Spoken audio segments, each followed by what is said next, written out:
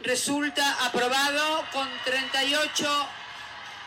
38 votos afirmativos y 29 negativos y una abstención. Resulta aprobado. Se convierte en ley y se gira al Poder Ejecutivo. Early this morning, Argentina became the first major Latin American country to legalize abortion. It was a dramatic victory for grassroots groups that have been organizing for years. Overnight, there was no social distancing, only jubilation. Members of Argentina's pro-abortion rights Green Wave movement celebrated in a sea of green, the color that symbolizes the pro-choice campaign and women's rights across the region. I just couldn't stop crying. I was driving home and I was still crying. Vi grät allihopa, kramades om och det var som en nyårsfirande liksom. It was one of the happiest moments in my life.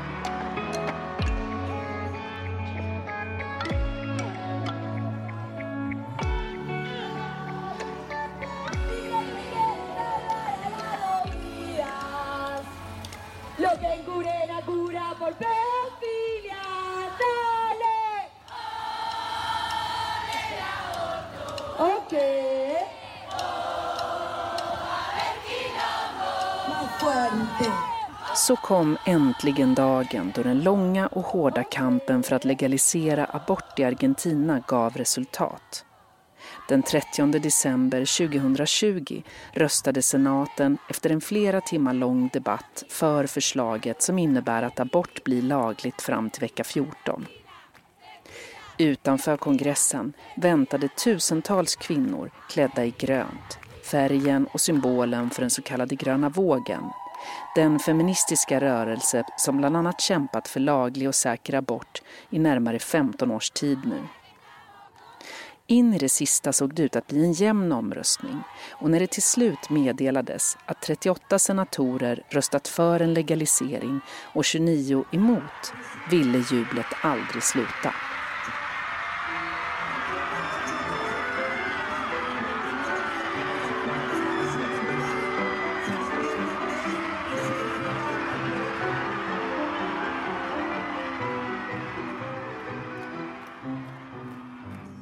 Hösten 2019 var jag i Buenos Aires och träffade några av de aktivister och kvinnor som i flera år ägnat stor del av sina liv åt abortkampen. På en av de gigantiska demonstrationerna där hundratusentals kvinnor marscherade tillsammans träffade jag bland annat Jana, dotter till Nina Zambelin, som jobbar för IPPF, en global icke-statlig organisation som kämpar för sexuell och reproduktiv hälsa och rättigheter. Jana, som då gick i gymnasiet, berättade att hon följt med mamma Nina på de stora demonstrationerna ända sedan hon var liten flicka. I'm like really happy to share this moment with my mom. Like she's my friend and my mate, and she's the one that I don't know how to say this. Teach me this kind of things every day. And I'm like really happy because she has been doing this all her life. I folkhavet av grönsminkade, högljudda kvinnor som omgav oss stod Nina Zambelin med tårar i ögonen och sin gröna scarf knuten runt handleden. Symbolen för den gröna vågen som organiserat miljontals kvinnor i Argentina de senaste åren och som gjort den till en av de mest aktiva och största feministiska rörelserna i hela världen. I think it's incredible. I think it's wonderful. And I'm so glad this is happening. And I'm so glad to see the green everywhere, you know. This wasn't the case maybe like 5-6 years ago. You know, this is like the new wave. So how the right to choose has become part of this movement, and it has such strength and power. Why has it changed? Well, I think because of how the feminist movement has grown, and something that we can call, you know, the coming out of abortion, and what it's also called the depenalization, the social depenalization of abortion. It's okay to show that you are for women's rights. It's okay to show that you are for the right to choose. Då, 2019, var Nina Zambelin och hennes dotter och alla andra intervjuade försiktigt optimistiska. Året innan hade de blivit besvikna och brända när förslaget om avkriminalisering av abort röstades ner i kongressen till mångas förvåning. Men hösten 2019 stundade ett nytt presidentval och kandidaten Alberto Fernández hade i princip lovat att han skulle ta tag i abortfrågan om han blev president. Och så blev det, mycket tack vare den kraftfulla och envisa organisering och påtryckning som den gröna vågen skapade. I was there. I was in front of Congress. I was there with my daughters and we had been there all night. Nina Zambelin var såklart där utanför kongressen med sin dotter och väntade hela natten tillsammans med tusentals andra kvinnor på att resultatet av omröstningen skulle meddelas. När vi hörs via Skype har det gått ett drygt halvår efter att lagförslaget röstades igenom.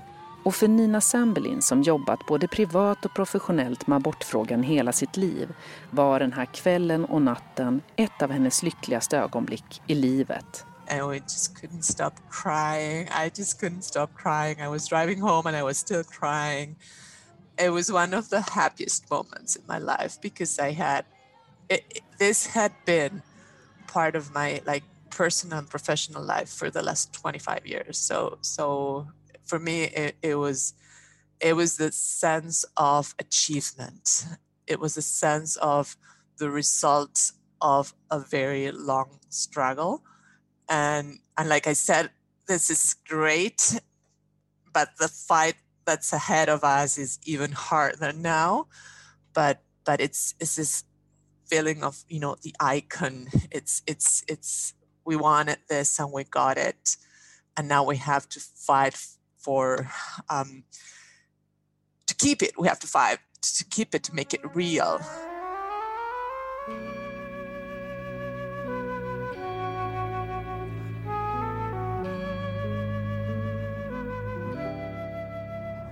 Förlåt, jag blir så berörd.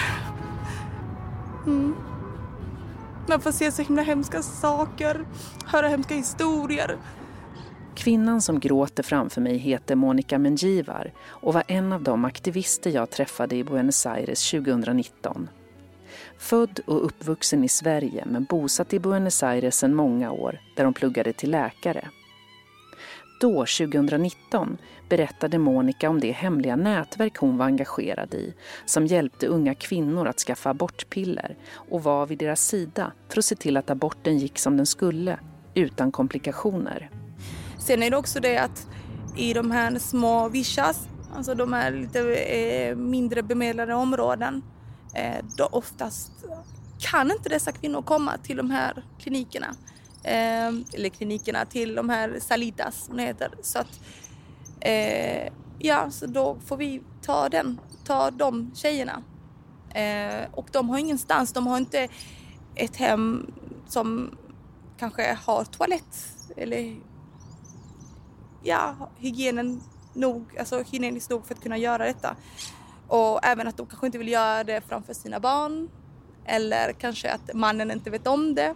Så då tar man ju hem, givetvis, ger rum till dessa tjejer. Och och då får man ju höra deras livshistoria. Så det är allt från en tjej som, jag är för ung, jag vill inte vara mamma nu.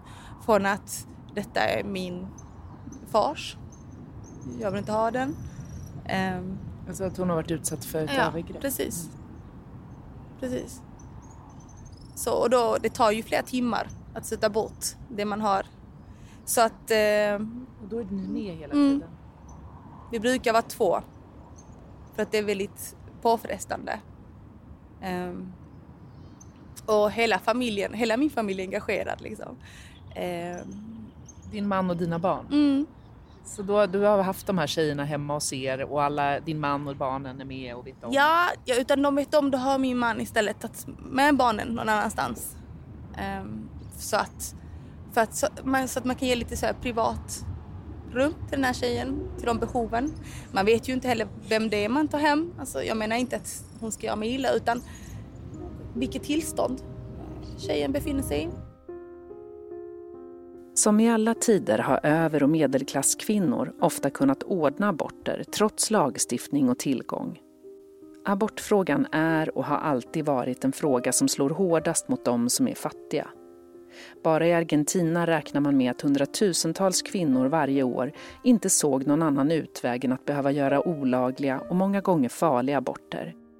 10-tusentals kvinnor behövde sjukhusvård efter att ha gjort just en osäker abort. Egentligen skulle Monica vara färdig med sin läkarutbildning förra året, men på grund av pandemin stängde allt och hon tvingades resa hem till Sverige igen med sin man och sina 2 barn.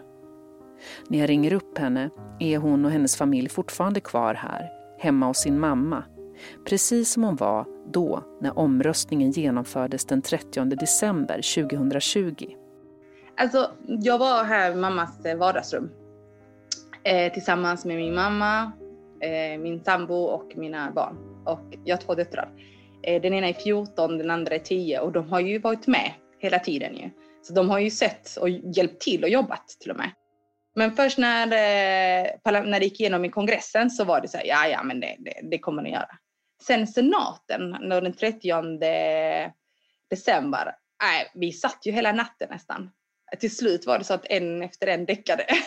Och min sambo, han har varit aktiv på ett annat sätt. Liksom. Han har en annan känsla. Därför var han vaken faktiskt nästan hela natten. Han somnade typ från och till. Men sen så precis när de skulle rösta så bara väckte han oss. Allihopa, tjejer, nu händer. Och vi bara, vadå? Det är nu. Bara, ja just det. Och så vaknade vi allihopa då liksom. Alla mamma och allting. Och så bara blev det sånt skrik. Och jag trodde faktiskt taket skulle upp i luften. Och jag tänkte, shit stackars grannar. För det var ändå tidigt på morgonen liksom.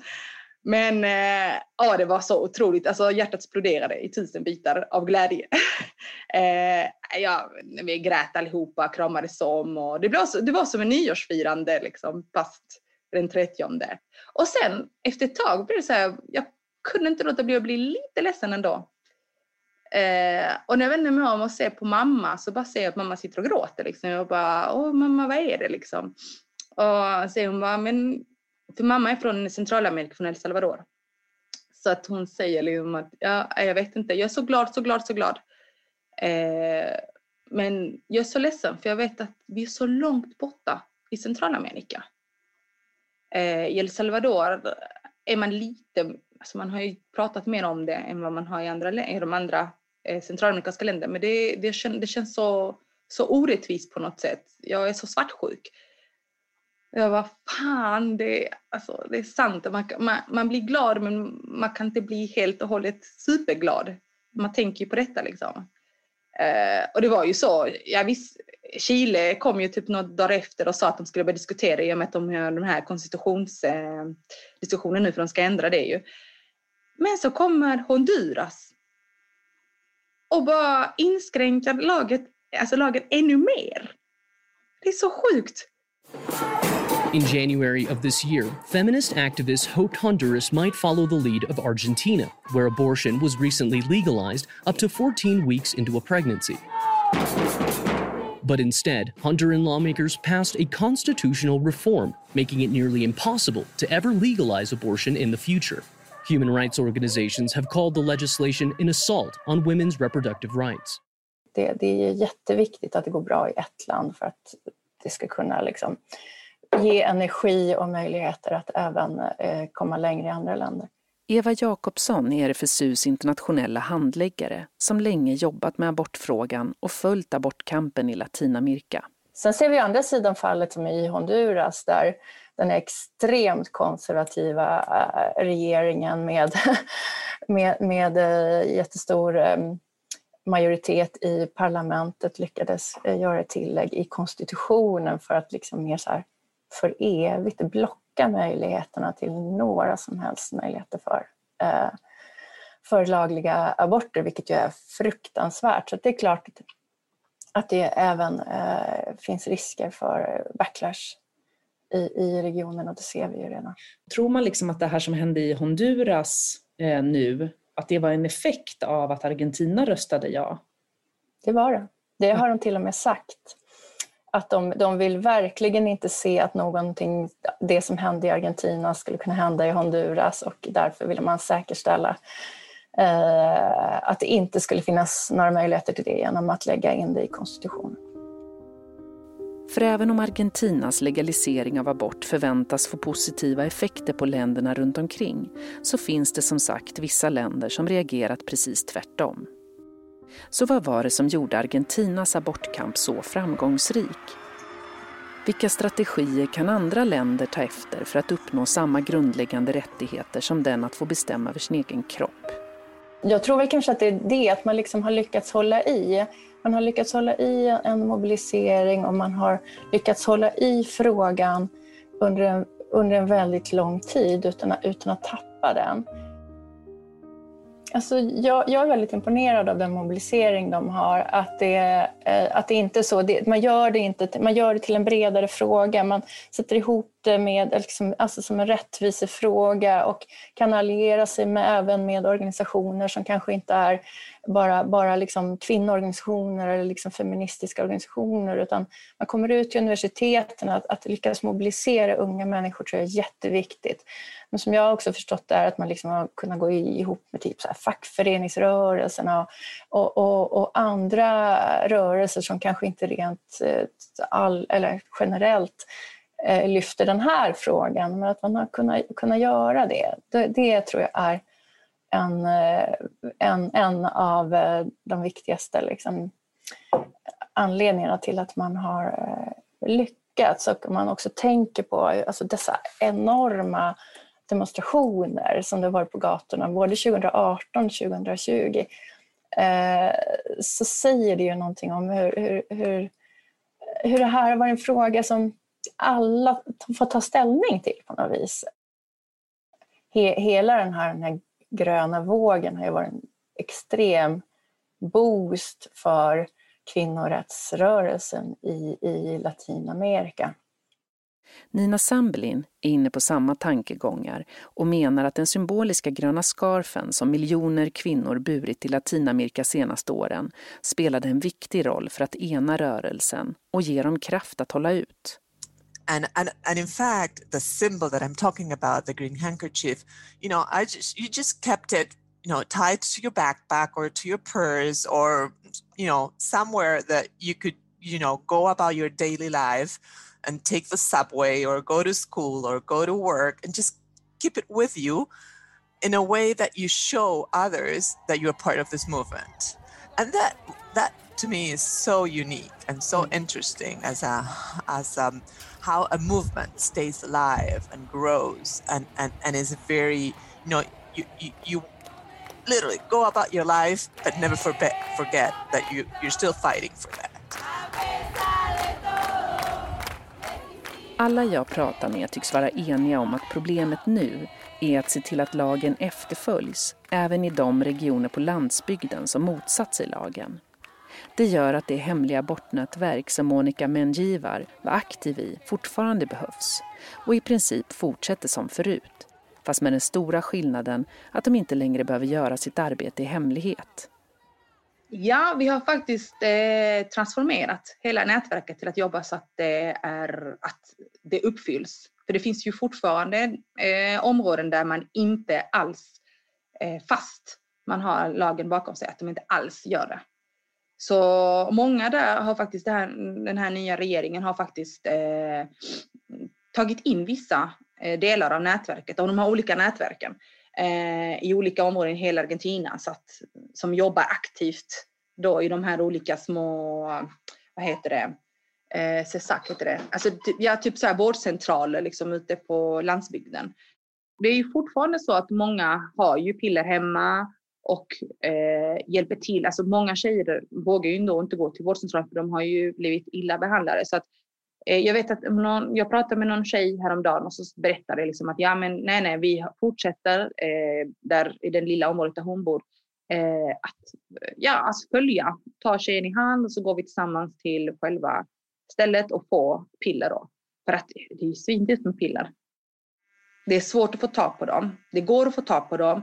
Sjukhusen och de här Las Salitas som vi kallar dem, de har dem.